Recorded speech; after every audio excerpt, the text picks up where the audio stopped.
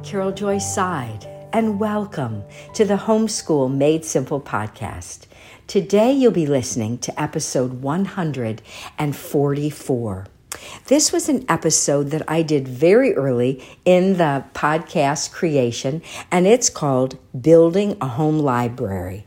What are your must-have books? I did this kind of spontaneously walking through my house as I looked at the bookcases and just thought, oh, you've got to have this, and don't forget that, and how could we even live without this? So it's just kind of a spontaneous recording that I made, and I hope it will help you to build a home library for your children to grow up with and in. Blessings. Several families have asked me to help them know what it looks like to build a library, not just to buy books, which we all love to do, but how do we systematically build a library for ourselves and for our children and for our grandchildren. So I like to share a few concepts, and then I'm going to just walk through my bookshelves and hit some high points for you. First of all, I like to remind everyone that comes into my realm of influence is that a bad book is a big thief. A bad book is a big thief. What do I mean by that? I mean there's just not enough time, there's not enough bookshelf space, or enough money to waste on mediocre books. There's so many great books. My motto is so many books, so little time. So why would we waste our time reading something that isn't wonderful? Because it's always the good is always the enemy of the best. So I know you're not reading, horrible slasher novels or something, but we always want to focus on what is the very best. So we use our time, money, and our bookshelf space well. I like to give you a little word picture of what if you were going to a desert island and you were allowed to take one large cardboard box, like kind of a book-sized box, and you could fill it with any books you wanted, but those were the only books your children were going to have as they grew up. This was going to be their literary exposure. You would really think twice about what you put in that box. You wouldn't just throw any old thing that you found in the basement or at grandma's garage sale or some leftover thing that nobody really wants or cares about. You would agonize. Well, which one of Jane Austen's and which Dickens and how about a complete Shakespeare and which versions of the Bible do we want and Pilgrim's Progress? And, you would agonize over those books and you would think twice about them for sure. And I know you're not living on a desert island, but I do know that the books that children grow up with have an impact on their lives. And when they've interviewed adults and they ask them, what are the books that were in your childhood home? They can list them verbatim. They can tell you what color the covers were, what the illustrations were. Books in your home have an impact on your children. And so there's no room for mediocrity because we want the best of the best for our kids. So I thought I would go through some classic books that are just foundational for any library. And then I'm going to talk about Christian classics, and then I'm going to close with Christian biographies. So some classics that every child needs to grow up with, and every adult for that matter. I'd probably start with a complete works of Shakespeare, and they tend to be very heavy and large. So see if you can find a great bargain one or a used one, but that's just something that every home should have. And then you want several versions of Pilgrim's Progress, which is the best-selling book of all time other than the Bible. And I love the original, unabridged, Old English version, but I also think there's room for many other versions. There's one from Crossway called just Pilgrim's Progress, but it's been slightly, the language has been slightly modified. Moody has several titles, Erdman's several titles. These are kind of like the living Bible version of Pilgrim's Progress. If a child's been raised on the King James Bible, then the original is no problem. But if they're not used to that version of the Bible, you might want to start them out with something a little bit more accessible. Probably the most accessible would be the book Dangerous Journey, published by Eerdmans. It's been around for about 40 some years, illustrated from an illustrator in England. And we'll talk about that when we get to the children's books in another podcast. But just so you know, Pilgrim's Progress is central to building a great library. And then I would start with the very best. I would start with my friend Jane, and she wrote 6 complete novels. And my favorite of Jane Austen's writing would be Emma and Persuasion. Emma and Persuasion, although you can't go wrong with reading Jane Austen. And then the second, probably greatest writer ever of fiction would be considered Charles Dickens. And I am very, very devoted to what he considered his favorite child, semi-autobiographical book called David Copperfield. Then I would love you to think about some of the Christian classics that have really stood the test of time. C.S. Lewis would personify someone whose books have never gone out of style, and I will mention have never gone out of print, not one of them. My favorite might be The Great Divorce and also Till We Have Faces. I enjoy Letters to Malcolm, chiefly on prayer, but anything that Lewis wrote is worth reading. And of course, the Narnia books, but we're not talking about children's books right now. Then the man who impacted his life tremendously, George MacDonald. I'm very fond of all of his writing, but I prefer some of his less wordy books. He wrote a lot of Gothic novels, and I think his best has been edited as Wee Sir Gibbie of the Highlands. It was edited by Michael Phillips, so it's a little bit streamlined for the modern reader, which I think in the case of George MacDonald can be helpful. But he also wrote The Parish Papers, Gifts of the Child Christ, and of course, his children's books, which are matchless. At the Back of the North Wind, Princess and the Goblin, Princess and Curdie. Then Dorothy Sayers and her Lord Peter Wimsey novels, and G.K. Chesterton, his book Orthodoxy is a must, and then all the Father Brown crime stories. Father Brown is a fictional priest who looks kind of befuddled, but he solves mysteries in the most brilliant and ingenious way.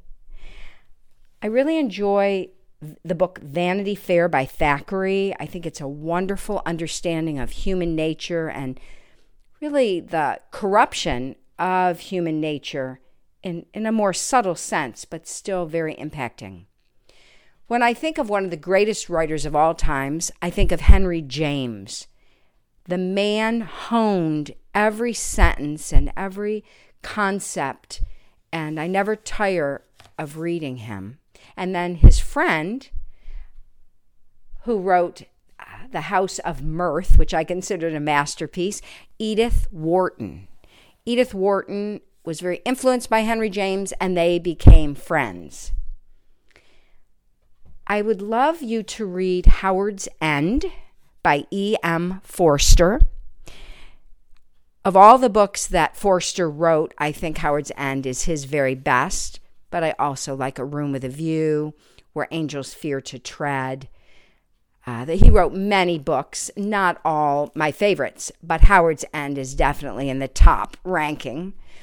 And then an American author, Willa Cather, who's best known for her novel My Antonia.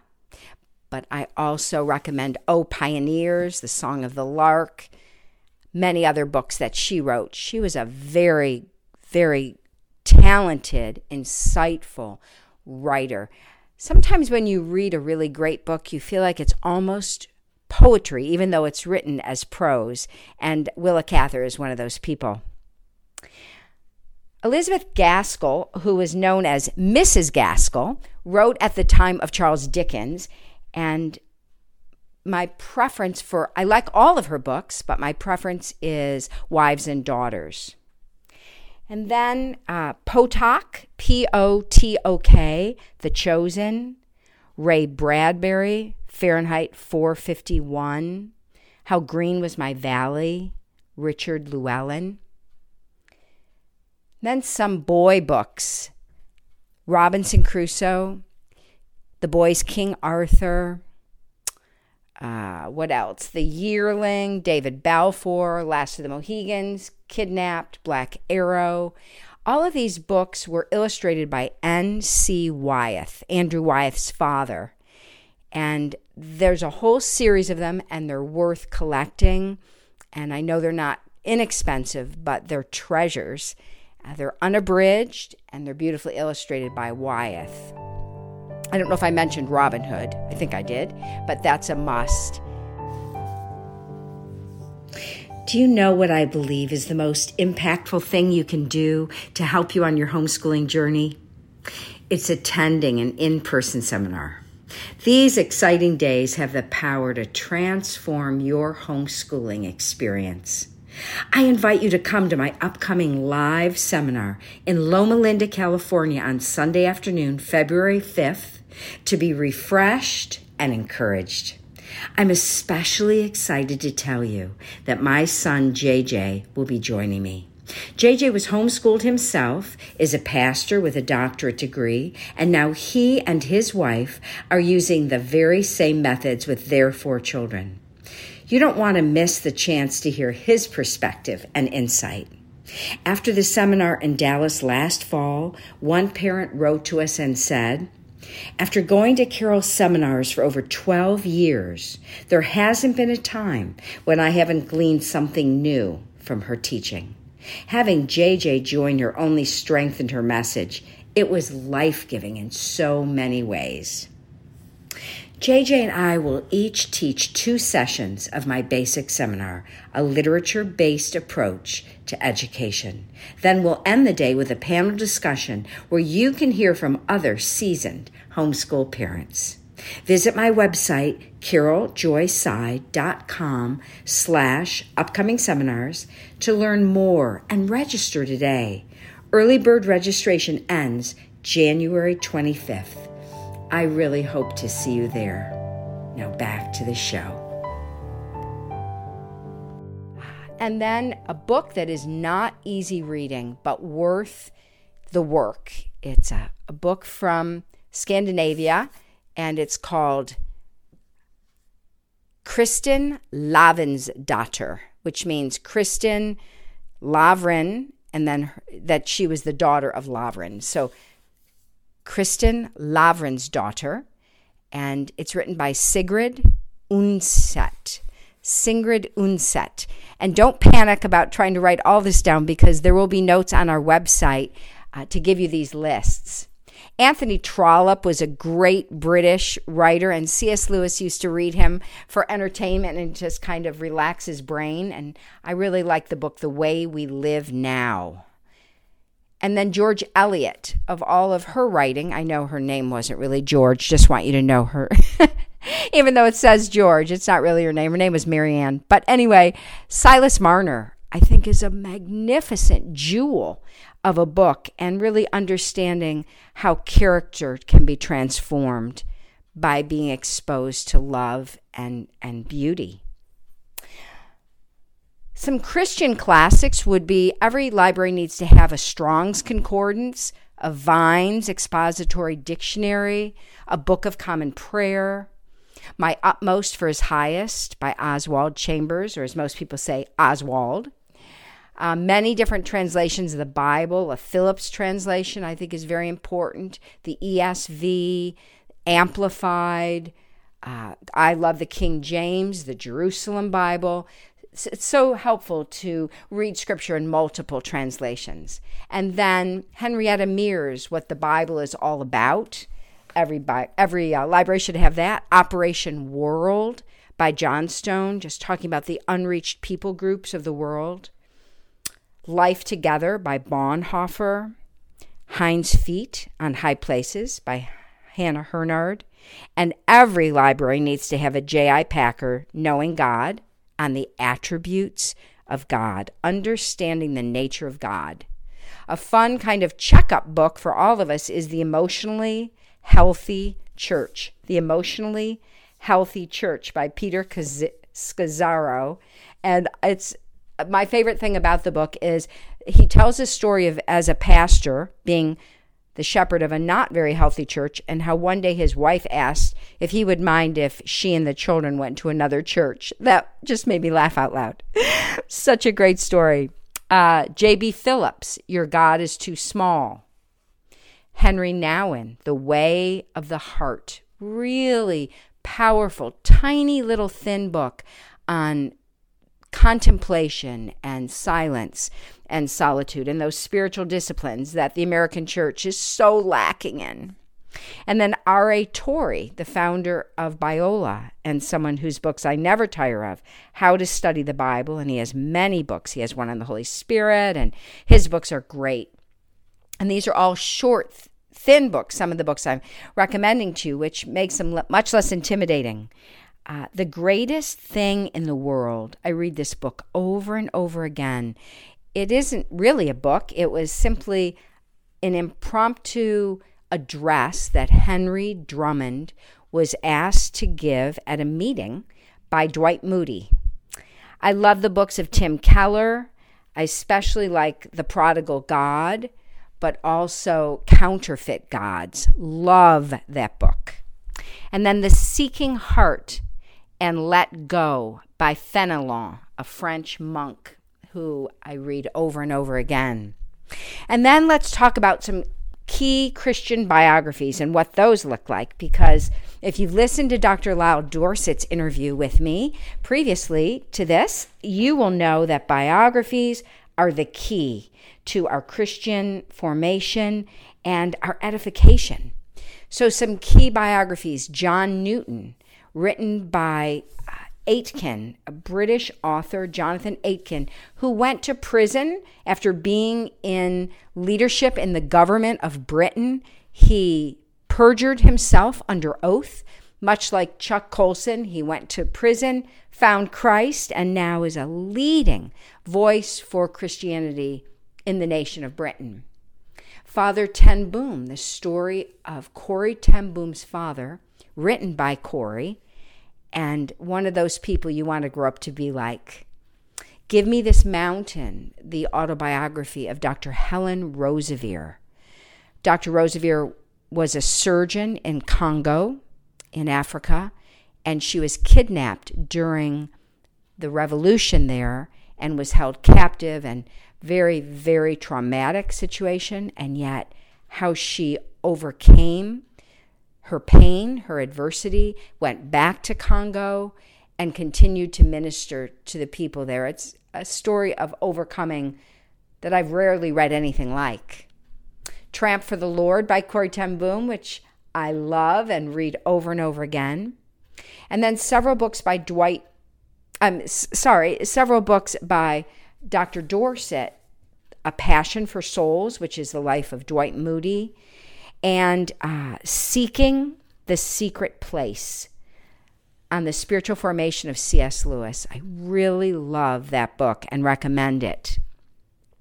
Then I have a heroine that I am going to do a podcast on soon, and her name is Henrietta Mears, and she was education director at Hollywood Presbyterian during kind of the golden age of that church. They brought her in from Minnesota, and she took the Sunday school department from about 400 children to about 4,000 children.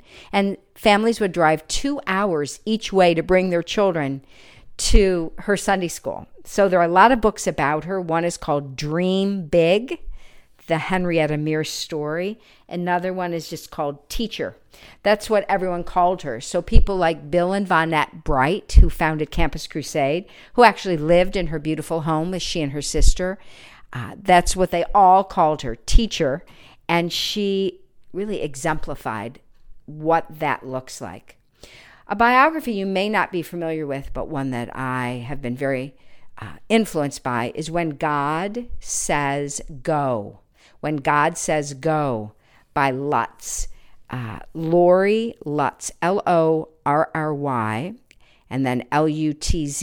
It's the story of a slave's daughter and how she would hear stories about people in Africa, and she thought, well, why aren't we going there?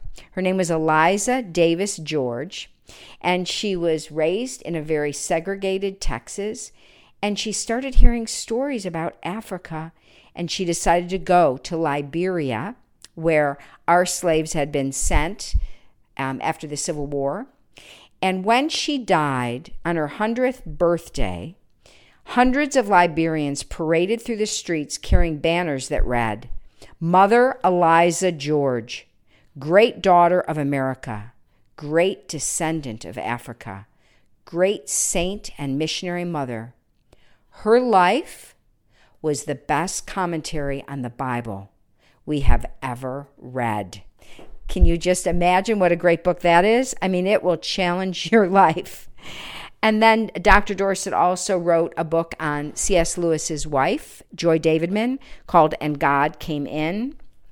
Ben Carson, Gifted Hands. Stephen Mansfield wrote a book on Churchill. I never stop reading books on Winston Churchill. He's one of my very favorites, and it's called Never Give In.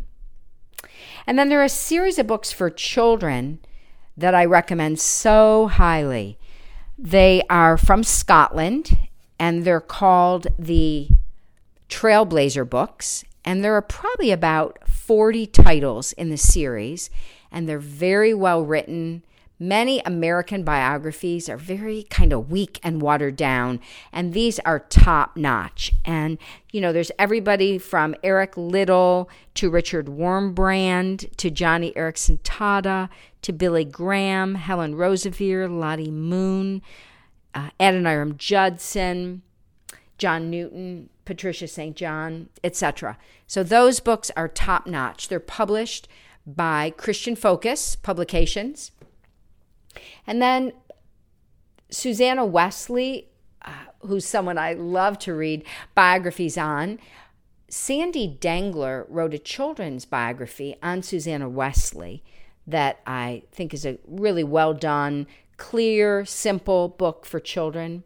And then The Little Woman, the story of Gladys Aylward.